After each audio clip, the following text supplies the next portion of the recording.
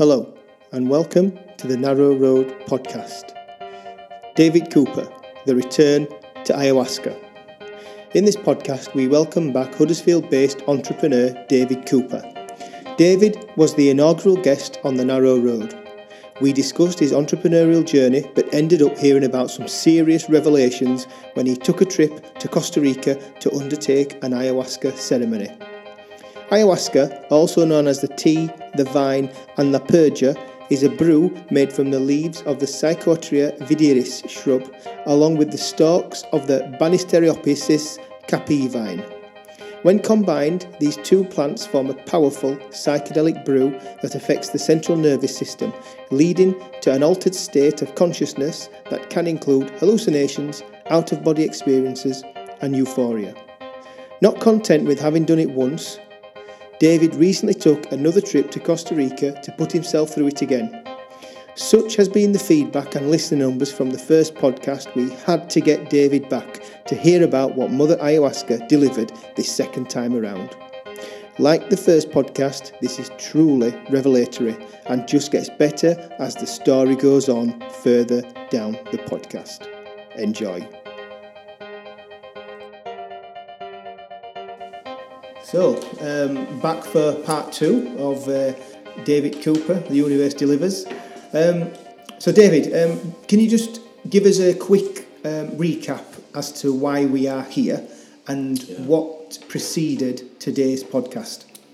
So, last time we met, you came on the pretense we were going to talk about my entrepreneurial history and the journey of Cooper's Coffee and the eventual sale of that business, and we ended up going down a bit of a rabbit hole and talking about a ayahuasca, a spiritual journey in the Amazon jungle, which seems to have pricked quite a lot of curiosity with a lot of people, including yourself. Oh, very much.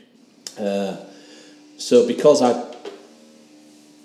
openly said to you, I talked about my previous journey from 2 years ago, and I told you that I was about to go again. I remember the last podcast we did, I think I was the first week into a non-drinking cleansing. Yes, you were. Which lasted 11 weeks. And then I went to Costa Rica, so I was very, very cleansed. So I was going to go again, which is why you said, look, I want to catch you. Yeah. I want to catch you when it's fresh, when you get back. So could you remind us what an ayahuasca ceremony is then? So ayahuasca is what the Amazonians would call plant medicine. Ayahuasca is the mix of two plants. So they take the bark of a tree and bash it to a pulp, and they also then strip the leaves off the ayahuasca bush and put it into a water broth and boil it for about 18 to 24 hours, I think. And this mix of these two natural substances contains a chemical called dimethyltryptamine, which is commonly abbreviated as DMT. And for those who are familiar with DMT, it was synthesized in the 60s very successfully as the love drug, the hippie drug of LSD. That was the chemical synthetic version. But it exists in nature. It exists in tens of thousands of plant species. There are about 150,000 plant species known in the Amazon, going all the way down from Brazil right through Costa Rica, Bolivia, Peru. And somehow the Amazonians, the tribes, the cultures worked out that a mix of these two plants together meant that human beings could digest it, and it takes you into a psychedelic experience. And they've used it for, there's scriptures that go back 5,000 years. Right. So it's still used today in the traditional methods, in shamanic rituals to heal people. Everything from physical to mental to spiritual illnesses. It's their medicine cabinet. Yeah. They ask Mother Nature to get involved with It's ingrained in their culture. It's what they do. It's their Boots pharmacy. You know, they just go to ayahuasca and they get you to drink it in a ritualistic ceremony, and they let Mother Nature work out what you need. So, as Westerners, we've become very curious about this. It's been classified as a Class A drug. Right. So it's been banned all over the world. There are underground movements. I know of a couple in the UK, but they're very secretive because there's a lot of fear. You can get it in this. You can get it in this country. Yeah, I've got some here now. If you want to smell it, I'll pop upstairs and get you some. So it's available. It's just 2 plants. It's like saying marijuana's illegal. Yeah. It's a bloody weed. So is it? If you got caught with it in this country, would people here know what it was? And if they did, you'd be in a bit of trouble. I don't think they'd know what it was. No. You could probably blag your way out. Yeah. It's a vile smelling liquid, brown. You could pass it off as some kind of medicine or something. If they did know what it was, it'd be confiscated and you'd be questioned and no doubt given a hard time. Yeah. It's ridiculous to call it a drug. I mean, the Amazonians literally call it plant medicine. It's just a leaf and a tree bark boiled in water. Right. So DMT, just to remind yourself and the audience, DMT is something that naturally occurs in human beings as well. Right. So dimethyltryptamine is released by your pineal gland. And your pineal gland sits right in the centre of your brain. If you were to go through the centre of your upper brow, so in between your nose, about an inch up, if you were to go directly through your forehead and then through your crown, where the point meets in the middle would be your pineal gland. Right.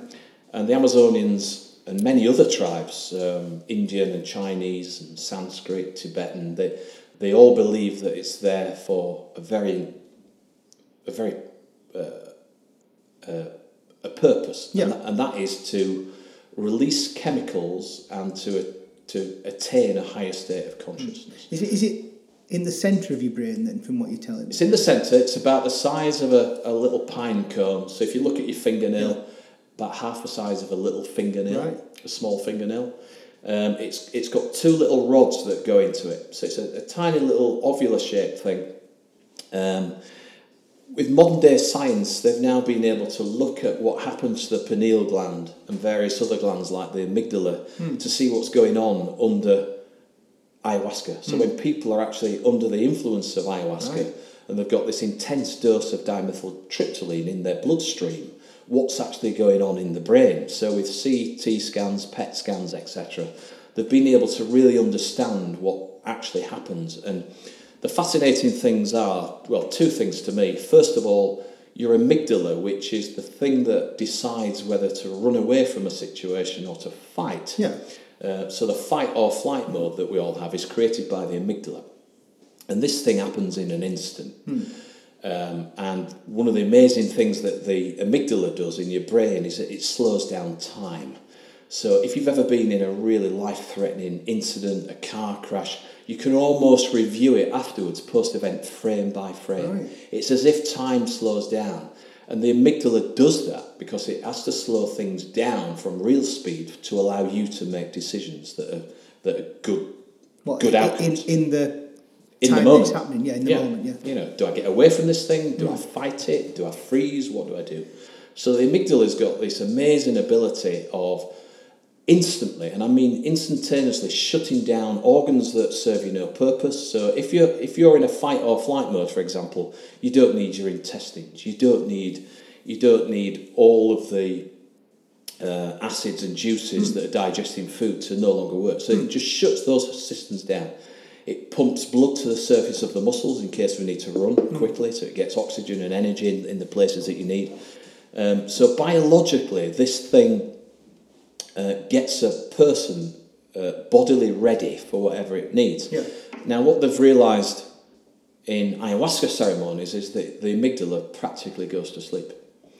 So you imagine a human being without any fight or flight or freeze mode. Well, that's no longer a human being. That's just an entity that's totally open. So you're most vulnerable. Well, yes, but you're open. Yeah. So I just mean from a physical aspect. If the opposite of that is been ready and I can take what's coming, then not comatose, but do you know? You're in a very different state of consciousness. And having done eight ceremonies now, I can tell you that you feel Very different. At peace?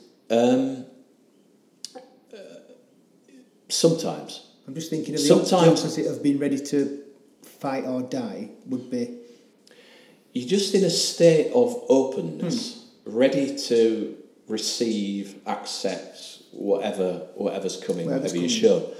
The other thing that happens is that the pineal gland, this little thing in the centre of your brain, this is the gland that produces serotonin and melatonin, so the hormones that help you sleep, and serotonin to start your day, to feel happy, that gets you released on the morning when you wake up. That's what serotonin is. That gets you into a state so you can present yourself to the day. The pineal gland is actually full of water, and this water is crystalline. And what the ancient tribes and cultures and civilizations believe is that this crystalline water inside the pineal gland, if it's cleansed and if it's opened up, then this is what ancient Chinese and Indian philosophers would say is the third eye. So it's the opening of the third eye. I've heard of that, the third eye. So they call it the third eye, which is accessible through the centre of the forehead. And it's the pineal gland that allows you to see without it having a lens, like the two eyes that you've got in the front of your head. And bizarrely, I think this is just amazing. The pineal gland, after studies in the last 10 years, maybe as much as 15 years, they now know that it's got rods and cones inside it, exactly the same as your eye lens. So the rods and cones that filter in all the light and then send it to the back of the rear brain, it gets flipped upside down and translates it into an image. So we believe that what we've just created as an image is what we see. But actually what this light transfer through your eye lenses, once it's reflected off the rear lobe and instantaneously turned into an image, is actually a perception of reality. Right. It's what your brain presents to you based on things we were talking about before this podcast. Your perceptions, your beliefs, your self-limiting beliefs, your fears. It's all inclusive in how we see the world. Remind me, before we finish this podcast, to tell you about fractional reality. So during ayahuasca, sometimes people see the world as it actually is. So the fractional grid of reality, just the energy vibration of everything that exists. Our brain turns it into objects and colours and very specific things so that we can find our way through it. If you actually saw the world as it is, which is a massive vibrational energy, so everything at an atomic level is vibrating. There's nothing still about anything. The fresh air in between you and I at the moment is absolutely full of stuff going on. Now, if we saw it for how it was, it'd just be so confusing. We'd just stand there and go, too much to take in. Where do I go? There's nowhere to go. Yeah. And we convert it into a 3D field so that we can navigate around it and not bump into things, not bump into each other. So your brain makes it simpler for you. Your brain makes it navigable. Yeah. So I actually got 2 or 3 seconds of fractional reality in my last ayahuasca journey, and I was so confused by it. I just said to the medicine, because they encourage you to talk to it, and I just said, "What is this?" And the answer came back, "This is reality." Is this the first time or second time? This was on the second time, so the trip that I've just been on in November. Third night. So what caused you to go on the first trip, to wind us back, to give us a sense of, because it's not a common thing. I don't know anyone else that's thought, I'm going to piss off to jungle and take some hallucinogenic, drug that's, or not drug, but mixture. What made you do this? Yeah, I was doing an NLP practitioner's course, so neuro-linguistic programming, and Jackie, my wife, had done it 5-6 years before me, and she was a very different person. She, as a result, I would say that she just, from 8 weeks of being on this course, she understood her own programming, how she thinks, how to react, and she became very self-aware. So she was able to control her emotions, we all have emotions, and we're supposed to experience everything from joy and ecstasy to incredible pain and misery and suffering. That's reality, and we're supposed to experience that. But she was able to control how she reacted to things. You know, like kids winding you up, or some bad news, or a shitty email. You know, we can all get it totally out of context, and we can get consumed by these little things. And we know they're not important, but we lose control. We just get sucked in. And that was down to NLP, this change? So she became very moderate and able to just not have these severe reactions. And I just said to myself, you know, I've got to do that at some point. Were you having the same ups and downs? I was doing what human beings do. I was just going through every day, doing my best and reacting to whatever came in front of me, you know. And we do create our own reality so much of the time.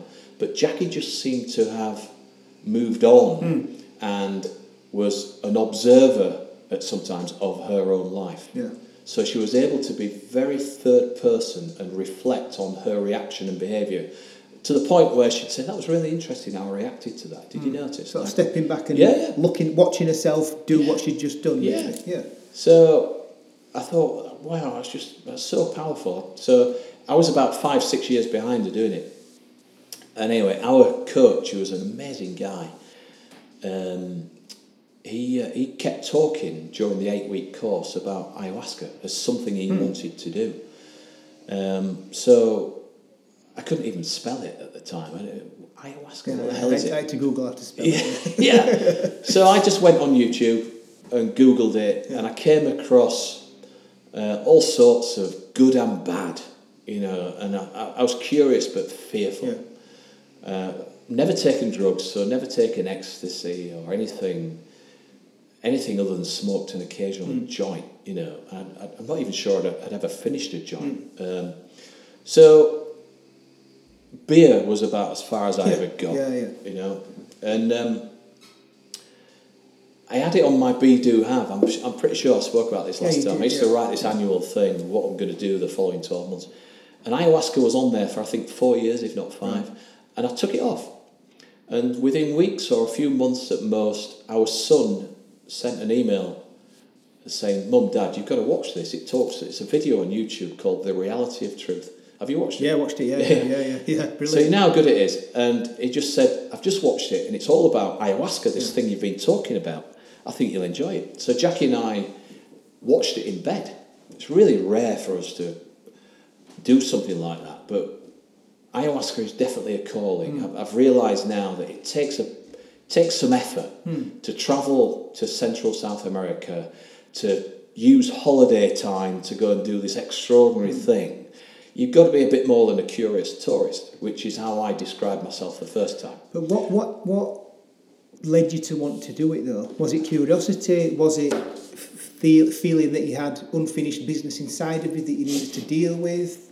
Was it a mixture of things? You know, what was the trigger that made you think, you know, because, you know, would I want to fly to Costa Rica? You know, there's must have been a lot of Costa Rica. Must have been a lot of things in your head that were unsure. But what was so strong that made you go? Well, I mentioned last time I'm a bit of a yes guy, so I like to say yes. We watched this 1 hour movie. The curiosity was wrapped up, you know. We had time, we had money. So the next morning I woke up and spent $7,500 and just booked it, right? So that's very impulsive. I described myself as a curious tourist, and Jackie would say we were. 2 years ago we went just out of curiosity. You know, Costa Rica's a beautiful part of the world. Why the hell not? You know, we can go and lie on a beach anywhere, but let's go to Costa Rica, have a little holiday, go and do this thing for 7 days, and then have a little holiday at the end before coming. So we turned it into a fortnight's holiday with this incredible experience. And that's how we viewed it. We were going to have an experience, right? In hindsight, there's more to it than that. I don't believe in coincidences. I think everything happens for a reason. It's all cause and effect. I'd taken it off my be, do, have. So I'd given up on the eventuality of ever going to experience this. Yet my son, from literally the other side of the world, said, you've got to watch this. And he was right. And it forced us into getting out of bed and just booking it next morning, right? So in hindsight, I believe it was a calling. And I just did Ayahuasca Journey in November with 82 people from all over the world. Literally every corner of the world. Average age, I'd say, of mid-40s. Why do you think the average age was that, in sort of middle age? I think because the place that we go is not inexpensive. It's about $2,500-3,000 a week per person. So, it's a big financial commitment. Yeah. And people at that stage of life, it is a stage of life. Yeah. If you've had kids, maybe they're of an age now, they've grown up, they've left home, maybe you've been divorced, remarried, who knows? But people in their 40s to 50s, we call it a midlife crisis, but there is a shift in thinking that comes to a person at a certain life stage. So do you think the people at that age have got a lot of baggage that they've not dealt with that they maybe feel they need to, or are they more woke to their misgivings, or more woke to what they need to move forward? Well, out of those 82 people, and I spoke to a lot of them that during the time I was there, nobody was there without some kind of intention to learn something about themselves or to learn something about the mysteries of this plant from the Amazon. So they were more than curious, but they felt some kind of calling. I just had to come and do it. Yeah. And sometimes it was a strong referral from a family member or a friend. Other times it was because they've got issues, addictions. Lots of people revealed themselves after a few days of being in this environment as having alcoholic problems, drug issues. These are lovely people. Yeah. If you met them, you just think they're just regular people, just like you and I. But everybody's got some shit. And some people it's turned into an addiction, and that could be a drug thing, or it could just be something like OCD. They got things that they were curious to know how this medicine might or might not question it or resolve it. So what made you book it twice then? Because remember you saying the first time it was not a pleasant experience. Brutal was one of the words you used to describe it. Now, most people, A, wouldn't do that, but B, would think, do I want to put myself through a brutal experience twice? So what was the second calling? If the first time was a calling, there must have been something in the closet or the cellar or the attic that would still not been pulled out maybe, or... Yeah. Well, I think as you go through life, we do pick up stuff. You gather stuff.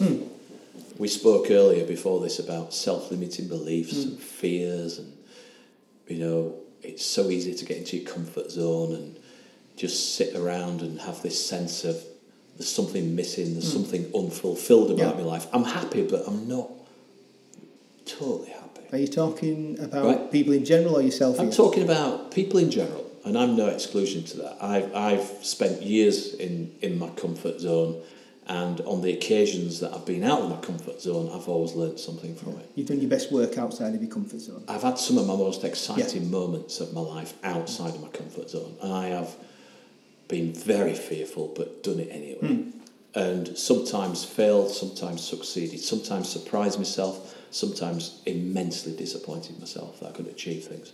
So ayahuasca as a curious thing to do is going to take you out of your comfort zone. I think it's fair to say that. It's a big stretch because it challenges you.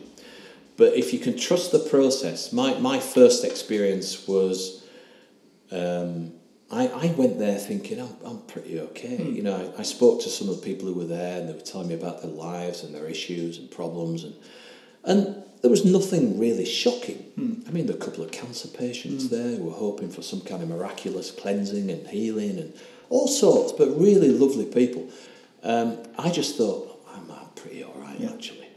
I'll go through it. Well, I just got smashed a bit because I got no relationship with my mother. Right. I'd not seen my mother for 25, 26 years at that point, 2 years ago. And it got revealed to me under the influence of this plant medicine. It got revealed to me very much that was something that needed healing. And in this lifetime, I have to try and fix it. And she showed me, we call it a she because the energy of this medicine, when you take this drink, it's like a 30 ml 1 ounce shot. And it takes about 45 minutes before you start to feel the fuzziness of its effect. But then you go into this hallucinogenic state, and it lasts for hours. And some people take 1 drink, some people take 3, some people take 4 during the night over an 8-hour process. They tell you to not think drink. So if you can walk, get off your bed, go and take another drink every time they call you. Well, for me, I went into it the first time not really knowing what I had to deal with, but it got revealed very quickly that this mother-son relationship that I'd put in a nice little box and put a nice little firm lid on it needed looking at. Were you aware that you had put that in a box? 100%. Yeah. I mean, every time things like Christmas came around, significant family times, or my birthday, not seeing your parents who are still alive that live 25 miles away, parents who had never really seen their grandchildren, both my sons, it's pretty fucking ridiculous. It's pretty ridiculous. A bit odd. Everybody's got a family story, right? Yeah. Everybody's got something in the family that's at discord. Mine was a little bit odd because I'm a good guy. I'm a good communicator. I've got lots of friends. Jackie's family, I get on great with them. But I put my mum and dad in a box and I was quite happy to keep a lid on it. I couldn't work out how to solve the rift that we created 25 years ago. Or did you not want to?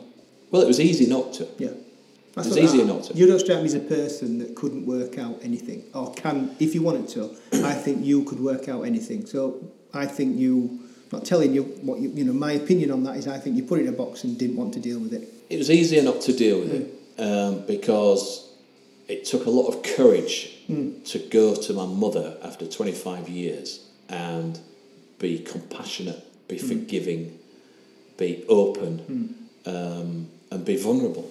And that's how I had to arrive. So what Mother Ayahuasca is what she's often called this feminine energy, this Mother Nature energy. What she showed me was my mother's life. And I told the story, it's shocking. I had to get an appreciation of her story. Could you just... This is a big thing. Can you just quickly and as sensitively as you want, so just recap what came out when you were there? So there are 4 types of experience you get under ayahuasca, and you're very well educated. You get there and it's 3 days before you take the stuff. You've got to be ready. Yeah. And 2 of the typical types of experience are what they call pinta and consult. A pinta is a visual experience. So behind your eyes, there's just a full movie. It's like a dream, but of course you're awake. So you're having a dream behind your eyelids, but it's full blown. I mean, it's 4D. It's very big. See it, Oh, you can see it. It's as if you stood in the middle of it, and it's happening all around you. You're in the set. You described it as having like a USB plugged into your ass and downloading all the info. Well, info. that's a consult. Right. So when Mother Ayahuasca wants to give you some information so you can understand something, you get a download. Yeah. And it's literally like having a book downloaded in a second. And you just go, oh yeah, right, I get that. Yeah. Oh, I totally get that. Yeah. Fully understood, instantly. So I was having pintas, these visuals, highly visual movies, and downloads for, all night. Must be exhausting. Yeah, you're pretty shattered because you're up. You go to bed if you can about 9:30 in the morning. You've been up all night. So that's a challenge in itself. But we can survive on a couple of hours sleep. So you just got to get your head around that. But I was shown my mother's childhood, which I've never witnessed. Obviously, I wasn't born. Yeah. But I saw her being abused by my grandfather, locked in the cellar. There was no physical abuse. It was mostly mental abuse. But life was tough for my mum. She was the only girl with 2 brothers. Her brothers and her dad, my granddad, worked down the pit in Castleford. My grandma was a simple woman who, was a housewife. Yeah. And they were tough. The toilet was outside. It was across the yard, it was a very different world. Did you get to find out why your grandfather was doing that to your mum? Did I get to find out why? I did get to meet him. So, because you're taught to, when you see these things, if they confuse you, you're taught to ask questions. Yeah. So I just said, why are you showing me this? And she said, do you want to meet your granddad? And I went, yeah, I'd love to. Because your granddad was significant to you. Well, I was 10, so I probably only have memories of him as a 7, 8, 9, 10-year-old. But those memories I'm really fond of. I mean, we did some, shooting air rifles. And he bought me my first skateboard at Selby Market on a Monday, and I did things with him that I didn't do with my dad. Yeah. He was a bit naughty. He was a cheeky bloke. There's a bridge. There's a bridge at Selby that you still go across, and I think it was a shilling. It was 5 pence to cross this bridge. And my granddad used to use the tokens that you got at the Total petrol garage. They're like little football coins. Oh yeah, yeah. So they were similar size to a 5p shilling. So he used to say to me, right, watch this. And the guy on the bridge would come with his little leather pouch in front of his waist, and he'd go, morning sir, 5p please, or a shilling please. And my granddad had talked to him and distracted him and dropped this shilling, which was obviously a football coin, into this little leather pouch. And he'd reach out the car window and drop it straight to the bag, and he'd hear the clink, and he'd just assume that this elderly gentleman wearing a trilby cap with his grandson at his side had obviously given him a shilling. He had the right thing. He'd given him a football token. He did that every week. That must, without going off what we're talking about, that must have put things into your head that made you the man you are. The risk taker, the salesman, the entrepreneur, I can imagine saying, just watch this, and you seeing that, and it must have stuck to you. Well, my dad would never have dreamt of doing that. My mum would be horrified if my granddad was teaching me little tricks like that. But of course, as a young lad, I just found it so fascinating. To a young boy, it's heroic things like that. It's just amazing that he could con somebody like that. He said, watch this, I'll distract him, I'll drop this in. Just watch, I'll give him a football token instead of a shilling.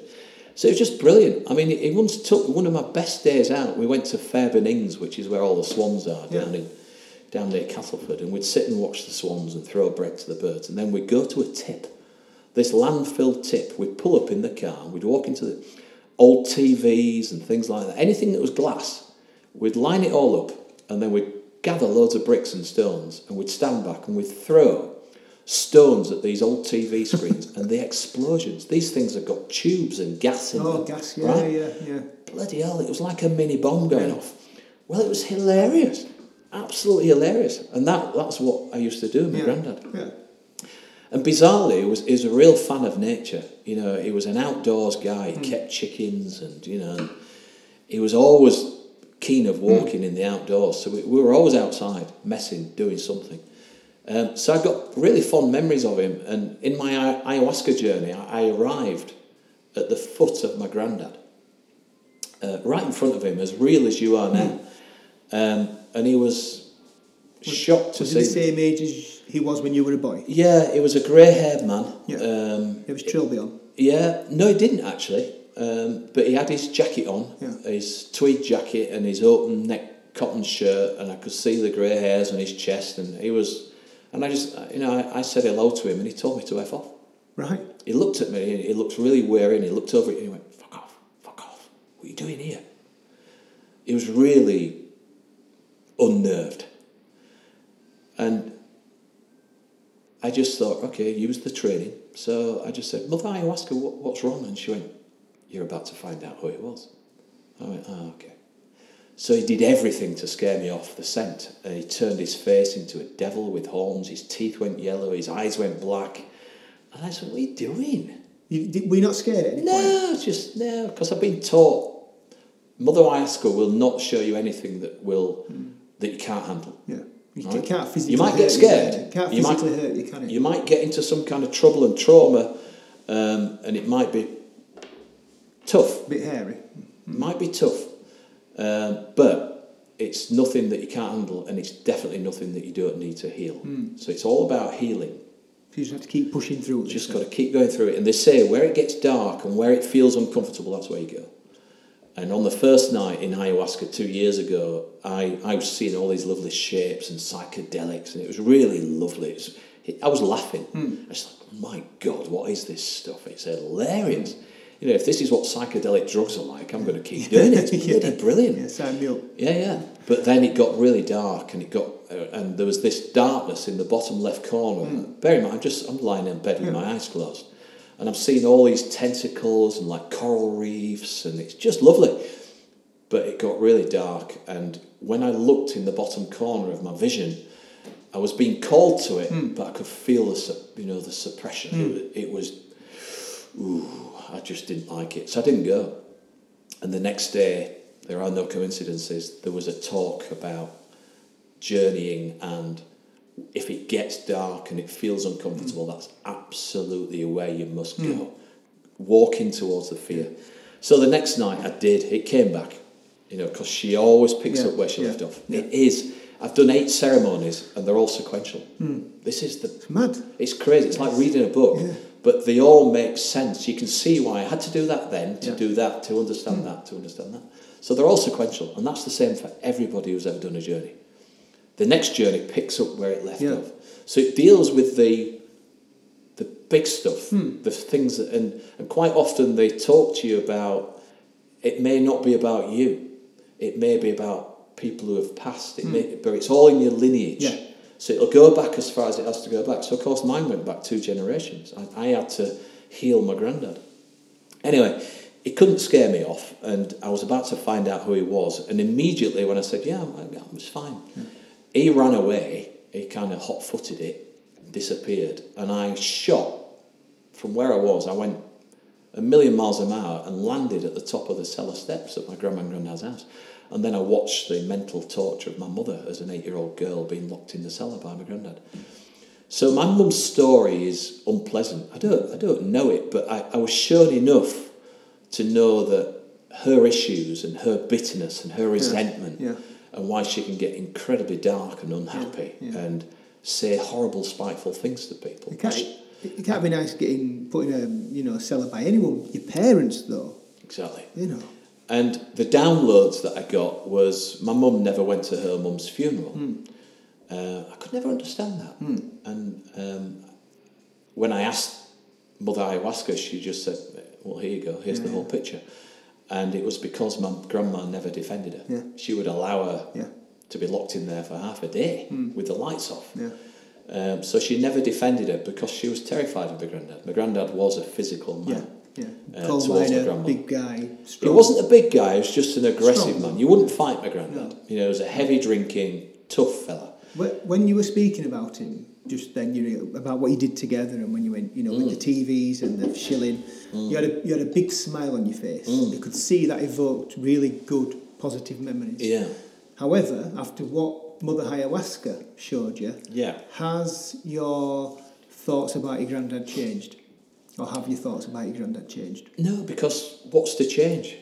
He was who he was because of his story and his background, and he took a life path. I mean, he had allegedly had another woman down the street. He had an affair with a woman, and maybe, I don't think I'm making it, maybe an illegitimate child to another woman on the same street. And my grandma knew about it.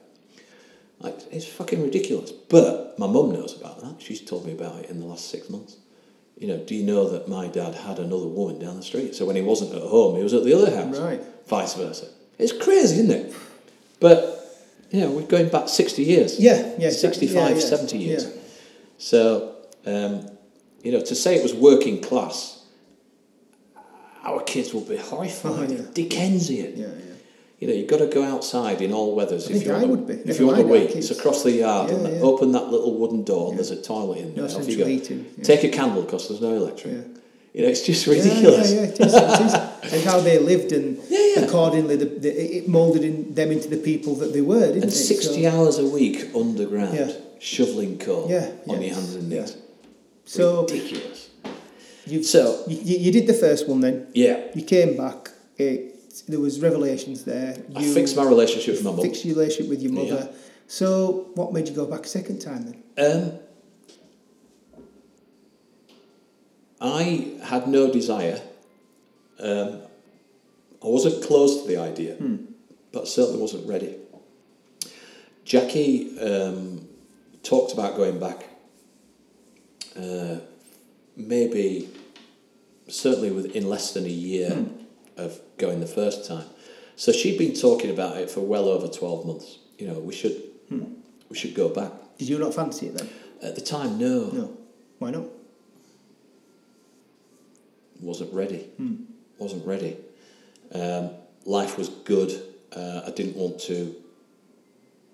I was worried about puking and shitting because it's pretty brutal. You know, all I could think about was all that purging that you do. Oh God! You know, I think in hindsight, I've been in and out of so many businesses in the last couple of years, entrepreneurially. I needed a holiday, not a ayahuasca journey, you know? Yeah. So Jackie and I were at different life stages in terms of readiness for another ayahuasca journey. And then all of a sudden, it just felt like a good idea, so I started talking about it. Did anything trigger that? Any life event or...?